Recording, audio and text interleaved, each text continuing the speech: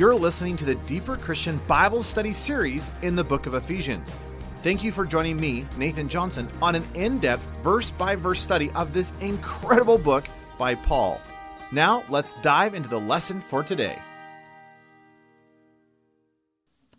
Well, if you have your Bibles, Ephesians chapter 4, I'm really excited. It's been several months since I've been in the book of Ephesians, and just thought since I had the opportunity this morning to preach, I would jump back into my seemingly ongoing series in Ephesians. Most of you weren't probably with me when we were walking through the first several verses of chapter 4. So I just want to walk through a quick review, just so that we all kind of have a context of where this is all going. But I want to focus specifically in verses 4 through 6. And so if you have your Bibles, I just want to read Ephesians 4, just verses 1 through 3 this morning. This is what Paul writes. He says, "Therefore, I, the prisoner of the Lord, implore you to walk in a manner worthy of the calling with which you have been called, with all humility and gentleness, with patience, showing bearing with one another in love, being diligent to preserve the unity of the Spirit in the bond of peace." And then look at verses 4 through 6. "There is one body and one Spirit, just as also you were called in one hope of your calling. One Lord, one faith, one baptism, one God and Father of all, who is over all and through all and in all." It's interesting, the book of Ephesians is split rather nicely down the middle. The first 3 chapters, Paul is looking at this idea of being in Christ, and what does that position look like in the reality of our lives. But in chapters 4 through 6, Paul takes that concept of being in Christ and says, all right, let's flesh this out. Let's talk about this practically. Let's go down to down to your street, down to your job, in your families, and let's talk about what does it mean for you to live in Christ every moment of your day. And so chapters 4, 5, and 6 is like the practical outflow, if you will, of the reality of being in Christ. And so it's interesting as you get in these first several verses, Paul is kind of making that transition from the theoretical or the concept of being in Christ to actually applying it practically in our lives. And you'll notice in verse 1, he says that you are to live or walk in a manner that is worthy of the calling with which you have been called. And we recently walked this through with the students, but it's interesting that Paul says, whoa, you have a calling on your life. Isn't that encouraging? That it doesn't matter who you are, if you are a believer, there is a distinct divine calling in your life. Now, there are several different callings that are mentioned in Scripture. For example, there are specific callings that God gives in Scripture, but that's not this idea. So this idea is not like, oh, I'm called to be a plumber, or I'm called to be a teacher, or I'm called to be a missionary, or I'm called to be a circus clown, or whatever it is that you have a calling in your life for. That's not this idea. This idea is that every Christian, regardless of who you are, regardless of your profession, has this calling. And the calling that he's talking about in the context is Jesus. Isn't that awesome? And there's a divine calling in your life, and it is the person of Christ. That your life is to look like Jesus. That you are to be conformed to the image of Christ. And then Paul says that you are to walk worthy of that calling. That word worthy has this idea of a scale. So if you imagine like those old pictures of a scale, right? There's like a tray on this side and a tray on this side, and there's some chains that go up to a top piece. And you put something on this side, and it just kind of goes chunk, right? And then you put something on this side, and the idea is if I have, let's say, a piece of silver, right, and I put it on one side, well, how much does that silver weigh? Well, I put a little 1-pound rock on this side, and then I put a little bit, a half-pound rock, and I just see what. And once they are level, that's the word worthy in the passage. And so that's the Greek understanding of the word worthy. So if you think about what Paul is saying then, he says we're going to take your life and put it on one side, and then we're going to put your calling on the other side. But your calling is Jesus. So I don't know how you would level out, but if my life was on one side and Jesus was on the other side, at least in my life, and I'm presuming yours too, that you are not equal to Jesus. Is that a fair statement? Are you awake? that if you're to look at your life and Jesus, I think there's something greater about him. Just presuming. So how on earth then, and this is we've been walking through this a whole variety of sessions in these first three verses, but how on earth am I to live worthy of that calling, which is Christ? And the phenomenal reality in the passage is that I, in and of myself, will never be able to look like, talk like, think like, act like my calling, who's Christ. That there's no way that I can pull this off in myself. So the only option I have then for my life to be worthy of the calling with which I have been called is for that calling to get inside of my life and pull off in my life the very thing that I could, in and of myself, could not do. Does that make sense? We call that Christianity, by the way. And it's the reality of the infilling of the Holy Spirit. It's the reality of Christ who lives in you, which has been Paul's whole point in the first 3 chapters. He says your life is in Christ, and Christ is in you. And as such, the very life that you and I are called to as believers, that you and I cannot live in and of ourselves, suddenly has become possible. Why? Because the outside God has come to indwell your life on the inside, and he's able to take his life and so infuse it into your life that now your life is worthy of that calling, which is himself. So this is not about your talent. This is not about your wisdom. This is not about your anything. This is all about him and what he wants to do in and through you. Isn't that phenomenal? And so Paul says you have a calling on your life. Woo! It's Jesus.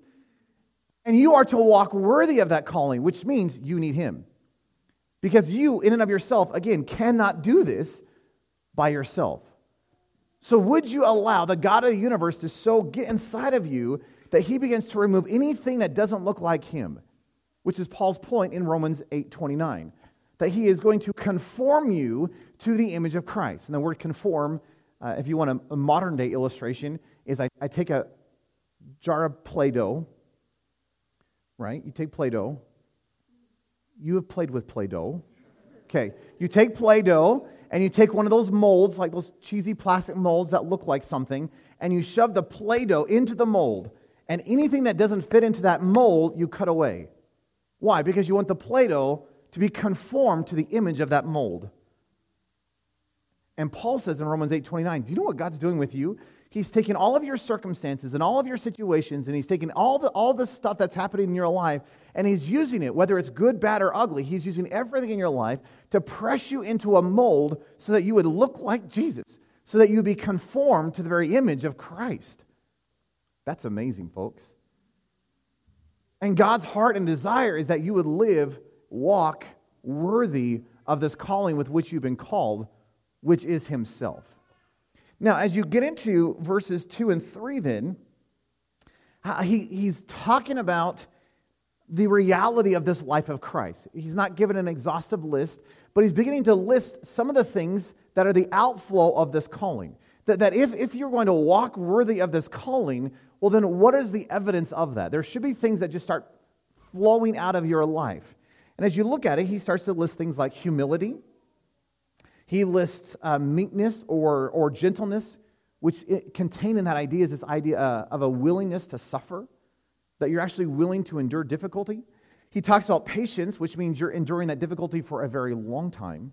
Doesn't this sound exciting? He talks about that you are to show or bear with one another in love, that this idea of you are to put up with something, that you are to endure with people, that you are to hold them up is the idea. And then he says, at the very end of verse 3, he says, being diligent to preserve the unity of the Spirit in the bond of peace.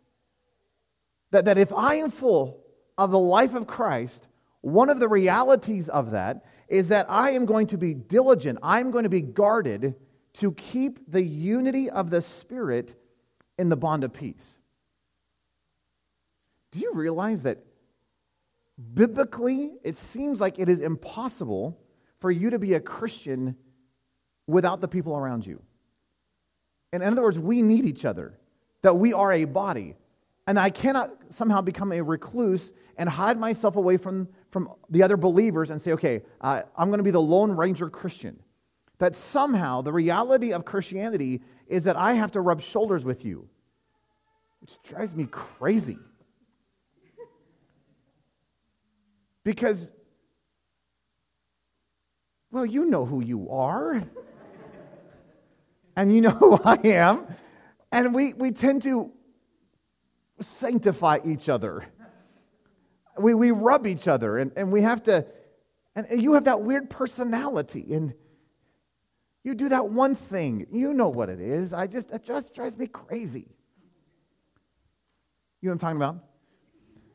Some of you are visitors, and you're like, how do you know? Because I know your children.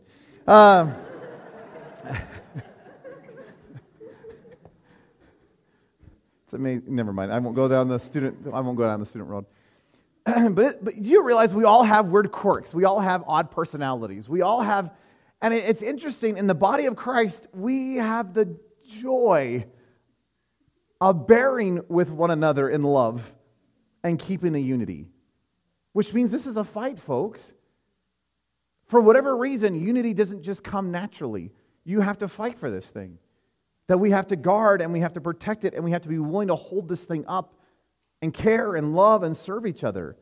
And that's just not here in a feat. That's like every page of the New Testament is screaming that idea. And do you know how hard it is to keep that? Do you know how hard it is to overlook in love your issues and be like, all right, Lord, work on them. Oh, dear Lord, work on me. You know? And yet it's this beautiful reality that God is using your life in me and He's using my odd quirks in you to conform us to the image of Christ. And yet it's as we all come together in this beautiful unity of a body, somehow that showcases Jesus in a way that I cannot show Jesus on my own. And Paul says that if I am to be in Christ and I'm walking worthy of this calling, then the reality is that I should be diligent to preserve the unity of the Spirit in the bond of peace. Now, I want to come to our passage. That was all review. In Ephesians 4, verses 4 through 6, Paul then talks about this unity idea. He talks about this body concept. He talks about, okay, what is this going to look like then if we're all gathering together in the unity of the Spirit and the bond of peace? So let me just read verses 4 through 6 again. Paul says there is one body and one Spirit, just as you were called in one hope of your calling, one Lord, one faith, one baptism, one God and Father of all, who is over all and through all and in all. Love that passage. That's beautiful. A couple of things just to note really quick. When you look at this passage, verse 4 through 6, and a lot of scholars are arguing, was it one of the early creeds of the early church? Maybe so, maybe not.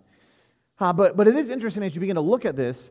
There are a few realities when you come to this passage. One is you'll notice that there are two sets of three with a final declaration in the passage. Look at this. He says, there is one body, one Spirit, and one hope. So that's like one grouping. Then he says, one Lord, one faith, one baptism. That's another group.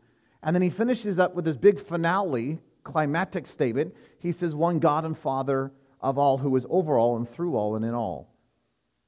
So it seems like he's taken these 7 ones, this one body, one Spirit, one Lord, one faith, and it seems like the way that it's written in the Greek is like there's a group, and then a whoa kind of a thing, if that makes any sense.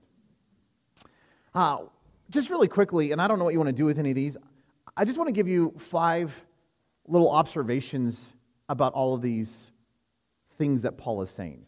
And I don't want to go into them in depth individually. We'll do that in a future study. I want to just kind of step back and look at the totality or look at the whole of what Paul is saying in verses 4 through 6. So let me just give you a few observations in this. One, you will notice that the word one shows up 7 times.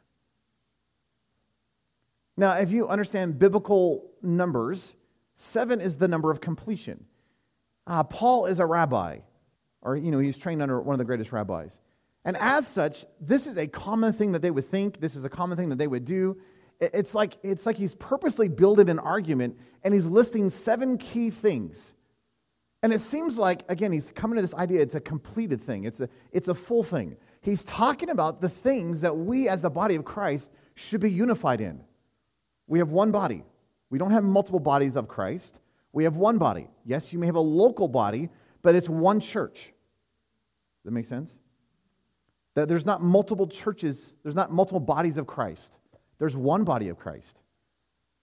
There's one Spirit. There's not many spirits. There's one Spirit. There is one hope. There is one Lord. There is one faith. There is one baptism. And you start to realize, man, you've got one focus here, Paul. And it's like he's bringing this summary statement of, okay, what are we going to unify on? Well, what is the unity of the Spirit and the bond of peace? He goes, let me tell you. And he gives you 7 things. And it's all emphasized with this idea of one. So one interesting observation about all this then is that he's using even just the number 7 as this idea of completion. There's this idea in the passage that, and you know this, repetition is a sign of importance. It's a sign of emphasis. It's a great teaching tool, right? Do you hear this? 7 times in the passage, the number 1 shows up in Greek. So this is, as you're reading along, you have to stop and say, whoa. Why is he so emphasizing this idea of singularity? Why is he so emphasizing this idea of oneness? Why is he emphasizing, well, it's there for emphasis. It's there for an importance. It's there to highlight the fact that he's not talking about divisions. Hey, the Corinthian church was all about division. Some say Paul, some say Apollos, some say, they were all splitting this thing up. Paul says, no, you're getting all that wrong. There is one body. There is one Spirit. There is one. And it's like he's drawing the focus in for the sake of emphasis. Another interesting observation is that this is all centered around Jesus. This was so neat to me. Of the 7 times he mentions the word one, the middle one is about Jesus. So he mentions one body, right? Let me look at this again. One body, one Spirit, one hope. And then smack dab in the middle is one Lord, Jesus. And then it's one faith, one baptism, one God and Father. And you're like, well, what's the importance of that? I don't know. Except as a rabbi, do you realize this is one of the ways that the rabbis would teach? And they were always hiding things, and they were always emphasizing, they were always putting things right smack dab in the middle. They would often use a chiastic structure, which don't get lost on that. And this is not a structure like that, but I do find it interesting that what Paul puts right in the middle is Jesus. Again, you can do whatever you want with all this. It's also interesting to note that he goes in a weird backwards order from how almost all of the creeds are mentioned. Usually it's the Father, the Son, and the Spirit. Isn't it interesting in this one? He goes the Spirit, the Son, the Father. I think that's intriguing. Now, it does make sense in the context because if you go back up to verse 3, he's talking about preserving the unity of the Spirit in the bond of peace. So he's flowing out of that and then talks about the Spirit, and he talks about Jesus, and he talks about the Father. But I just find it intriguing that it's in a backwards order of this whole thing. Let me give you a great quote. Martin Lloyd-Jones, who's a great preacher in London in yesteryear, says this about the backwards order thing. He says that Paul starts with the church as she is. The church is the fellowship of the Spirit, a community of the Spirit. He starts with us exactly where we are and as we were. Then he takes us to a higher point, the church as a body, the head of which is Christ. Finally, the head of Christ is God the Father. So Paul moves us from where we are indwelt by the Spirit to the one and only mediator, Jesus, to God the Father. I just think that's beautiful. That Paul's just saying, whoa, let's just keep on elevating this thing. And then he goes in a backwards order. And maybe just one other quick observation about this. Again, I'm just giving a broad overview of this thing. It's interesting that when you look at each of these 7 things, one body, one Spirit, one hope, one Lord, one faith, one baptism, one God and Father, do you realize that the reality of all of this, you can't pull off yourself? Which goes back to what Paul's been saying all along through the first 3 chapters, that this is all about being in Christ.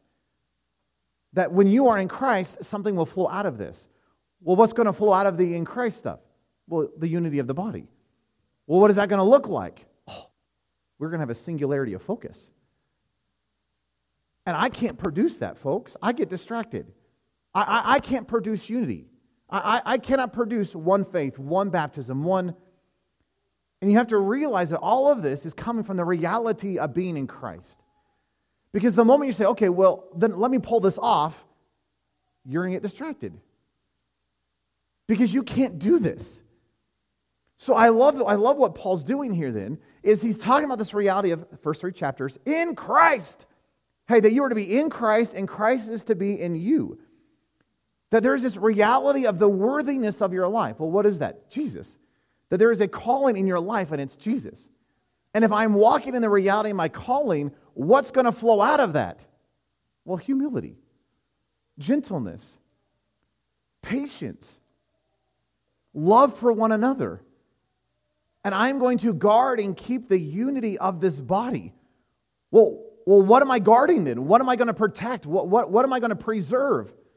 Paul says, well, let me give you 7 things that we are focused on as the body of Christ. Well, let me give you 7 things that we are just all excited about. Let me give you 7 things that regardless of your nuances, these are 7 things that we should hold fast to as the body of Christ. And he lists these 7 things. Does that make any sense? And these 7 things, according to Paul, are 7 things that we should be just delighted to guard and protect in the body of Christ. Do you realize there's something beautiful about the body of Christ? I know the church has a lot of problems today. It has a lot of problems.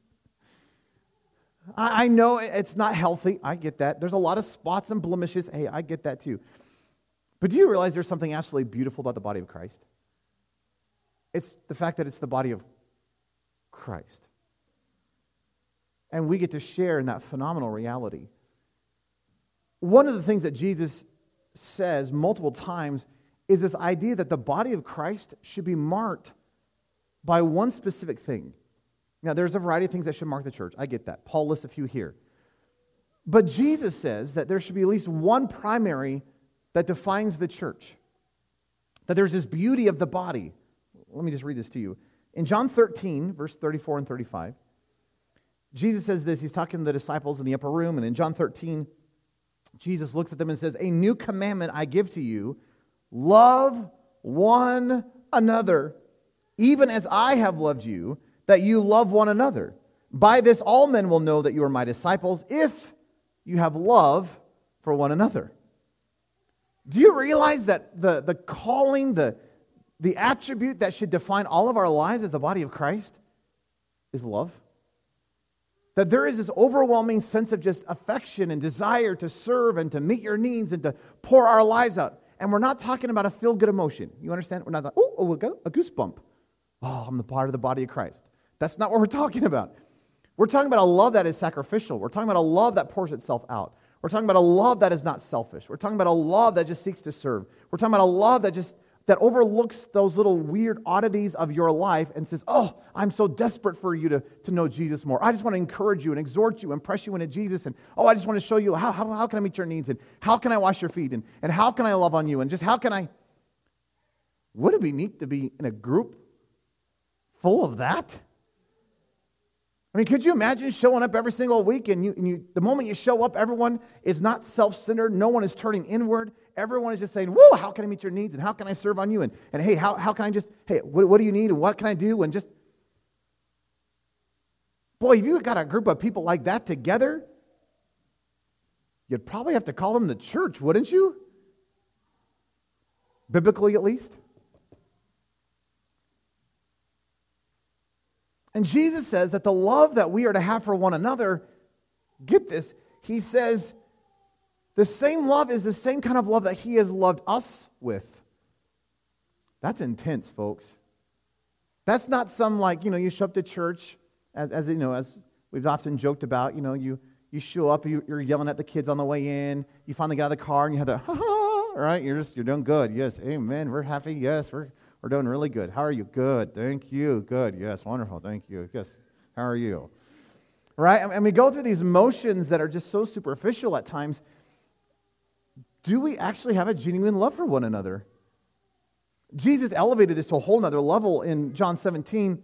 A few chapters later, he's in the garden, he's praying the high priestly prayer. And listen to what he says, John 17, verse 11. This is so convicting. Jesus is praying to the Father, and he says, I am no longer in the world, and yet they themselves are in the world, and I came to you. Holy Father, keep them in your name, the name which you have given me.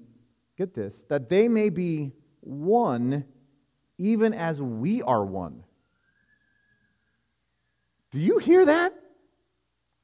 Let me give you another one. Verse 20 says, just a couple verses down of John 17, verses 20 and 21.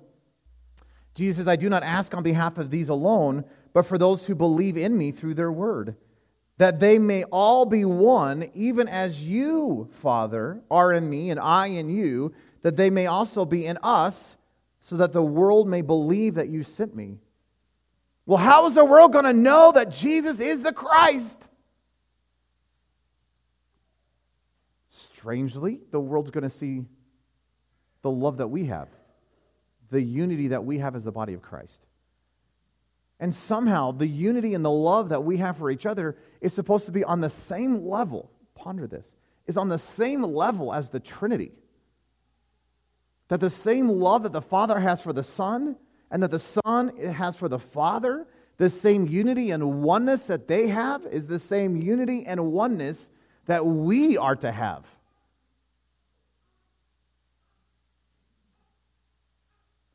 That's impossible. I mean, we are so marked by division. We are so marked by denominations. We are so marked by dissensions. We have all of our distinctions. We have, well, how on earth, by the way, there's only one body. So how on earth are we going to have oneness? That's impossible. Jesus, I mean, thank you for that prayer, but seriously, I don't think we as the body of Christ can have the same kind of intimacy and relationship and love and unity that you had with the Father. Because how much closer can you get than the triune God? And yet here in our passage, Paul says, that we are to guard and protect, preserve the unity of the Spirit of the bond of peace. He says, let me tell you all about that. There's one body. There's one Spirit. There's one hope of your calling, one Lord, one faith, one baptism, one God and Father of all, who is over all and through all and in all. Paul says, do you realize that there's something that should mark all of us as the body of Christ? It's a singularity thing. It's a singularity of sight. It's a singularity of focus. It's a singularity of love. It's a singularity of unity. It's a oneness as the body of Christ.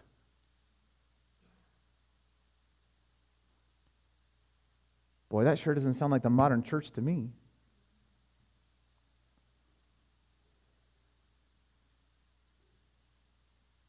There's a term that's used throughout the New Testament.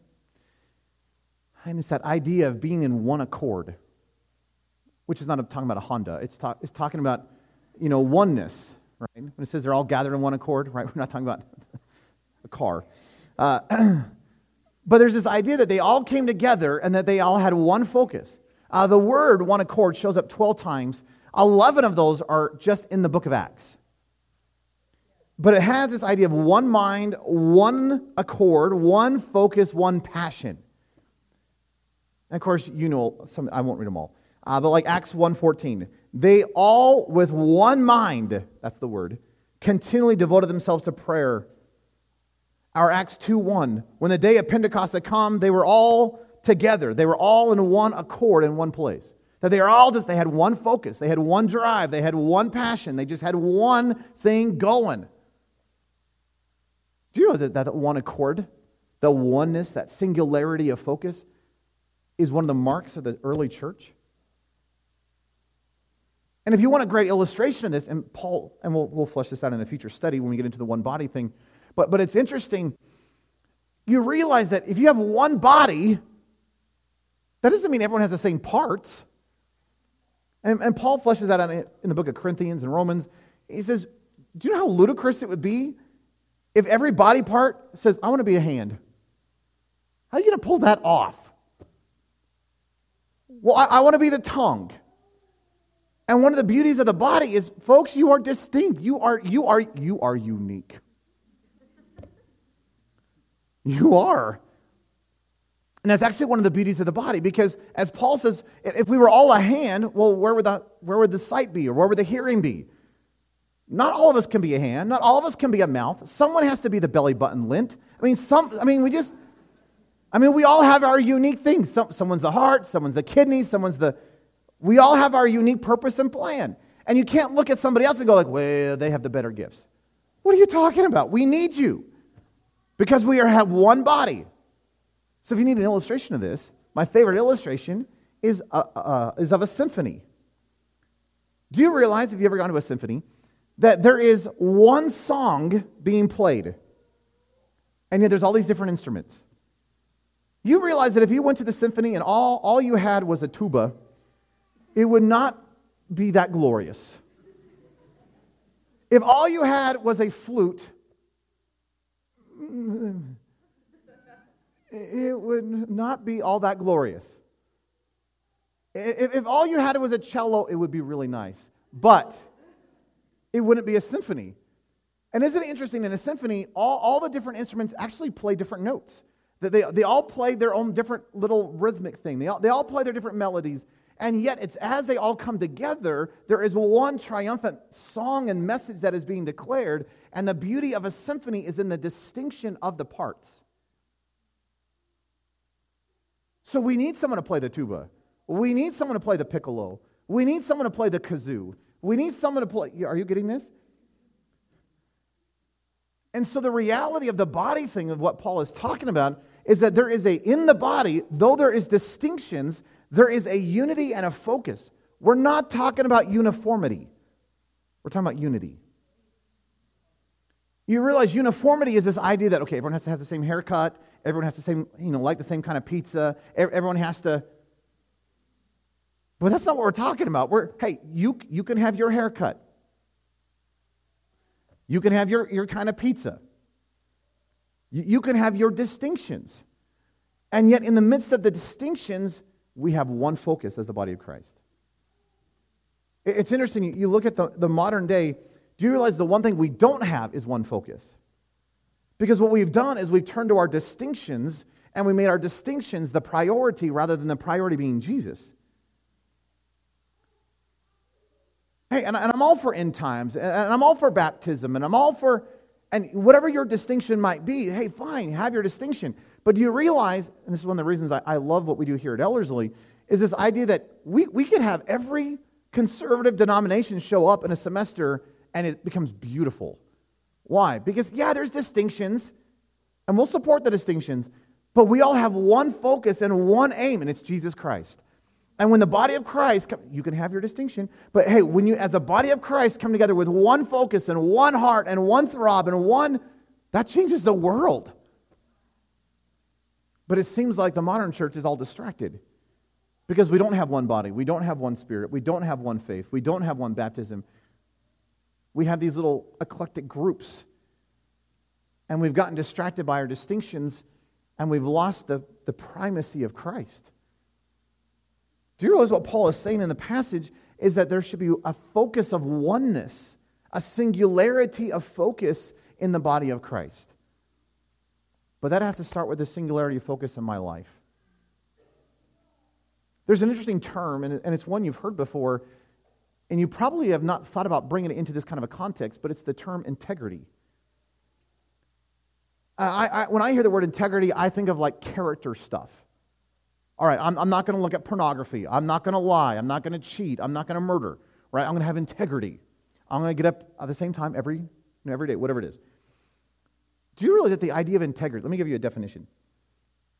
There's two ideas. There's this idea of honest, honorable, faithful, true, loyal, and trustworthy. But the other part of integrity, I think this is neat, it means whole and undivided, undefined, together, undistracted, unwilling or unable to be broken into parts. It's one. And the word integrity actually comes from a Latin word, integer. And if you're in math, you know what an integer is. It means it cannot be broken into fractions. Or it means it's a thing complete in and of itself. Do you realize what the body of Christ is actually called to is integrity? That it's about a oneness. That you can't break it up into its little pieces. When I was studying Ephesians chapter 2, it was really intriguing to me. In Ephesians 2, Paul is talking about the church. And he says that in his day that there were these two distinct entities. They were the Jews and there were the Gentiles, right? The pagans. And by the way, that's us. And Paul says, do you realize that these two groups just absolutely hated each other? And since Ben loves this statement, I'll make it again. They hated each other so much. Ponder this. This is so insane to me. The mindset, the cultural mindset of the Jew in the days of Jesus and Paul, okay, was that the Jew thought that the only reason why God created the Gentiles was because the Gentiles were going to be the fuel for the fires of hell. Oh, praise the Lord. That's intense. I mean, you don't make friends that way. Hey, what's your name? Bob. You know what? God made you for a very unique purpose. Whoa, really? What is it? Hell. Like, that's not comforting. And Paul says that these two groups, the Jews and the Gentiles, and by the way, Gentiles didn't like the Jews either. But the Jews despised the Gentiles. In fact, the dust, the whole washing of feet thing, part of the reason you washed your feet is because Gentile dust was being kicked up. And I'm not going to go into my house with Gentile dust potentially on my feet. I mean, they despised each other, folks. But then listen to what Paul says in Ephesians 2:14. Jesus himself is our peace, who made both groups into one and broke down the barrier of the dividing wall. And if you want to go back, there's a whole bunch of studies from that, but what's so phenomenal about this idea is that here are these two groups that hated each other and were marked by division and dissension, and yet what did Jesus do? He removed that barrier and brought them together, and now they are one in Jesus. And as I was studying that through, the application I had for our modern day is, do you realize our modern day is marked by distinctions and denominations and all this kind of stuff? But folks, heaven's not going to be that way. There are not going to be the distinctions in eternity, folks. And based on Scripture, I can tell you, not one single Baptist is making it to heaven. Praise the Lord. They're not, folks. Not one single Presbyterian is going to make it. Not one single Lutheran is going to make it. Not one single Pentecostal is going to make it. Not one Mennonite is going to make it. Let me keep going through the groups. Folks, if you're going to get into eternity and spend time with Jesus, you're going to have to leave all of that at the door. Because what Paul is saying is that there are not Jewish Christians and Gentile Christians. There are Christians. Do you know how incredible that is? Apparently not, because you're looking at me this way. Folks, he has removed every dividing wall. He's removed every division. He's removed every denominational distinctive. And you can have your distinctive. Fine, you can have your distinctive. But do you realize that when we get into eternity, you're going to have to leave that one at the door? Because the reality is, it's Christian. And the only ones that are making it into heaven are Christians. Not Jewish Christians, not Gentile Christians, not Baptist Christians, not Lutheran Christians, not Methodist Christians, not Mennonite Christians. It's only Christians. That's tough, folks. Well, because I'm known for my distinctions. What if we were known for Jesus? And what if we as a body of Christ had a singularity of focus, and it was all centered on this idea that He is one, and therefore we, even though we can have distinctions, I'm not downplaying the distinctions, but we in the midst of distinctions, you can be the tuba, I'll be the kazoo. Okay, we can all come together and we can have one focus and one heart and one mind and one A good friend of mine, we were talking some years ago, and he says, Nathan, it feels like what a lot of us are doing is like we're all climbing up this mountain of God. And whatever my path is, that to me is precious, because that's my part of my journey of my intimacy with God. And so there's that particular rock structure up there. Man, I love that rock structure, and I just talk about that rock structure all the time. He says, but the reality is you're on the other side of the mountain, you're climbing up, and you're seeing, it's the same mountain, but you're seeing a different aspect of the beauty and the glory of God, and you tend to emphasize that rock structure over there. Well, which rock structure is better? Folks, why are we arguing over the rock structure?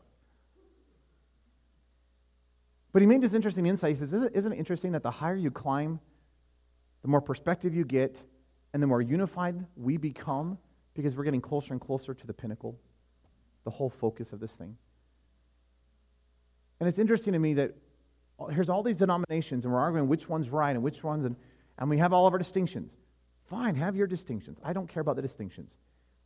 But the reality is are you on the mountain?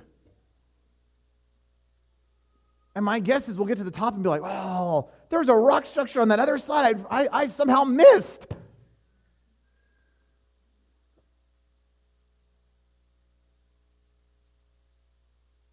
Is it possible, though, for you to have one focus? A singularity of focus and drive? Paul, in talking to the Corinthian church, was deeply concerned about all their divisions. Here they are, they're trying to be known for their distinctions. And oddly, most of our modern denominations are based off of Paul trying to correct the Corinthian distinctions. Isn't that interesting? It's like half of our denominations have come out of a Corinthians passage where Paul's like, don't do this. And we're like, yes, let's do that. And we've gotten distracted and forgot that the primacy of this whole thing, according to Paul in 1 Corinthians in chapter 13, which is all about love. But listen to what he says in 2 Corinthians chapter 11. In talking to the church, his overwhelming concern for the Corinthian church was this. This is 2 Corinthians 11:3. Paul says, I fear that as the serpent deceived Eve by his craftiness, that your minds will be corrupted or led astray from the simplicity and the purity of devotion to Christ. Do you realize that there is a simplicity and a purity of devotion to Christ? That we have made this way more complicated than it needs to be. Do you know what the simple, pure devotion to Christ is? Christ. I know that sounds rather simplistic. But do you know what the key distinctive of the church is supposed to be? Jesus. Do you know what we're to be known by? Jesus. It's not our end times theology. It's not how salvation works. It's not our thoughts on baptism or head coverings or anything else. Not that those are bad or evil. But the reality is the distinctive of the modern church is supposed to be Jesus. And that when this onlooking world looks at us, they should know that there is still a God in the universe. Why? Because they see Jesus in his body. And that we are marked by love because he himself is love. I love what Colossians 1:18 says. Listen to this afresh. Jesus is the head of the body, the church. He is the beginning, the firstborn from the dead, so that he himself will come to have first place in everything. The ESV says it this way, that it says that in everything he might be preeminent, which means having first place, having the priority. Wouldn't it be interesting if our distinctive was Jesus? Wouldn't it be interesting if, as Paul is talking about the very thing that should be unifying us, and it's all about this oneness idea, that, okay, you can have your distinctives, but do you realize that the church, including the modern church, is supposed to have one focus, one drive, one passion, one desire. We're to be in one accord. Yes, you could be the tuba. Yes, you could be the piccolo. I'll be the kazoo. But we all have one song that we are singing. It's Jesus. Jesus. Jesus. Wouldn't it be neat if our churches were marked by that? Isn't it a sad reality that the modern world looks at our church today, the modern church, And what they see is bickering and infighting and arguing over carpet color and, whether we sing hymns or choruses, and we're arguing over all these things. And what we're not marked by is love. We are not marked by Jesus. We're marked by arguing and bickering and fighting. And wouldn't it be phenomenal if there was a unity of focus in the church? That there was a oneness? One of my favorite passages in Scripture is Romans 11:36. And the reason it's one of my favorite passages is because I think if you want to summarize the totality of the gospel, Romans 11:36 does it really well. I mean, if you want to summarize the totality of all of Scripture and God's big thrust and focus through all of Scripture, I think Romans 11:36 really captures it well. And Paul says in Romans 11:36, "For from him and through him and to him are all things. To him be glory forever. Amen." Do you know what the modern church is supposed to be? The modern church is supposed to be from him, through him, to him for his glory. But the modern church will never be that unless our families are from him, through him, to him for his glory. But our families will never be that way unless our marriages are from him, through him, to him for his glory. But our marriages will never be unless we ourselves are from him, through him, to him for his glory. Which means everything in our lives, how we think and how we sleep and how we live and how we talk and our jobs and our relationships. And wouldn't it be interesting if our whole life was marked from him, through him, to him for his glory? That when someone looked at your life, they went, "Woo! The only explanation I have for your life is Jesus." It's like it's from him, and it's being sourced through him, and it's all unto him. Man, for his glory, you must be a Christian. Do you realize our world needs to see Jesus? Paul says that you and I, as a body of Christ, have a distinct calling in our life. And one of the realities of that calling is that we are to be marked by love for each other, that we should preserve and guard and protect this unity of the Spirit in the bond of peace. Well, what does that look like? We have to focus. We need a oneness, a singularity of focus, which is supposed to be on Jesus. Do you have that? And if not, would you let it start with you? Because my world will never change unless my community changes, which means my church has to change, which means my family has to change, which means my marriage has to change, which means I've got to change. And it starts here. And though I want the church, the body of Christ, to have a singularity of focus in our modern day, do you realize I need a singularity of focus? And if you were to look at your life and what you think about and how you spend your time and what you delight in,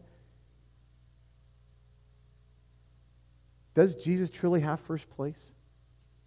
Is he truly preeminent in your life? Is he the reality and the focus and everything that you're centered and built around? We need this. Pray with me. Oh, Lord, I'm just overwhelmed with a burden for your body. And it seems like we are so caught up in our distinctions and arguing and debating the little nuances that we have forgotten the unity. We've forgotten the love. We've forgotten the peace.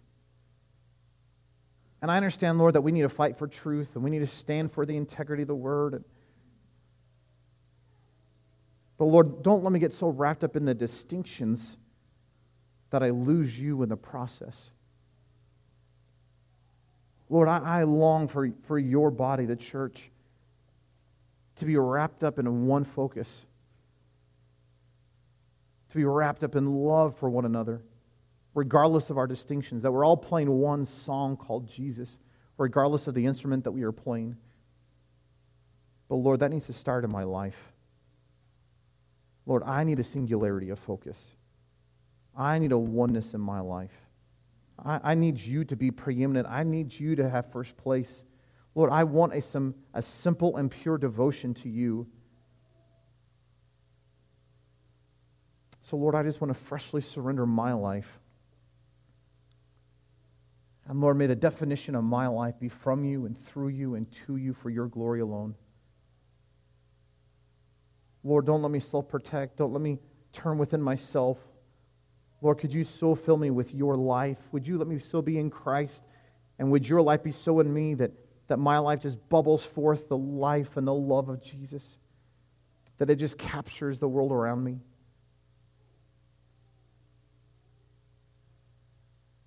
And Lord, I just admit I can't do this outside of you.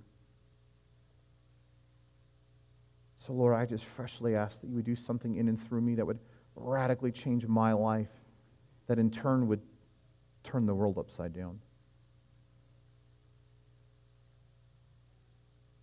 And we do ask, Jesus, that you would purify your bride, that you would remove the spots and the blemishes, and you would bring us back as one body, with one Spirit, with one Lord, one faith, one baptism, one calling, and one God and Father of all, who is over all and through all and in all.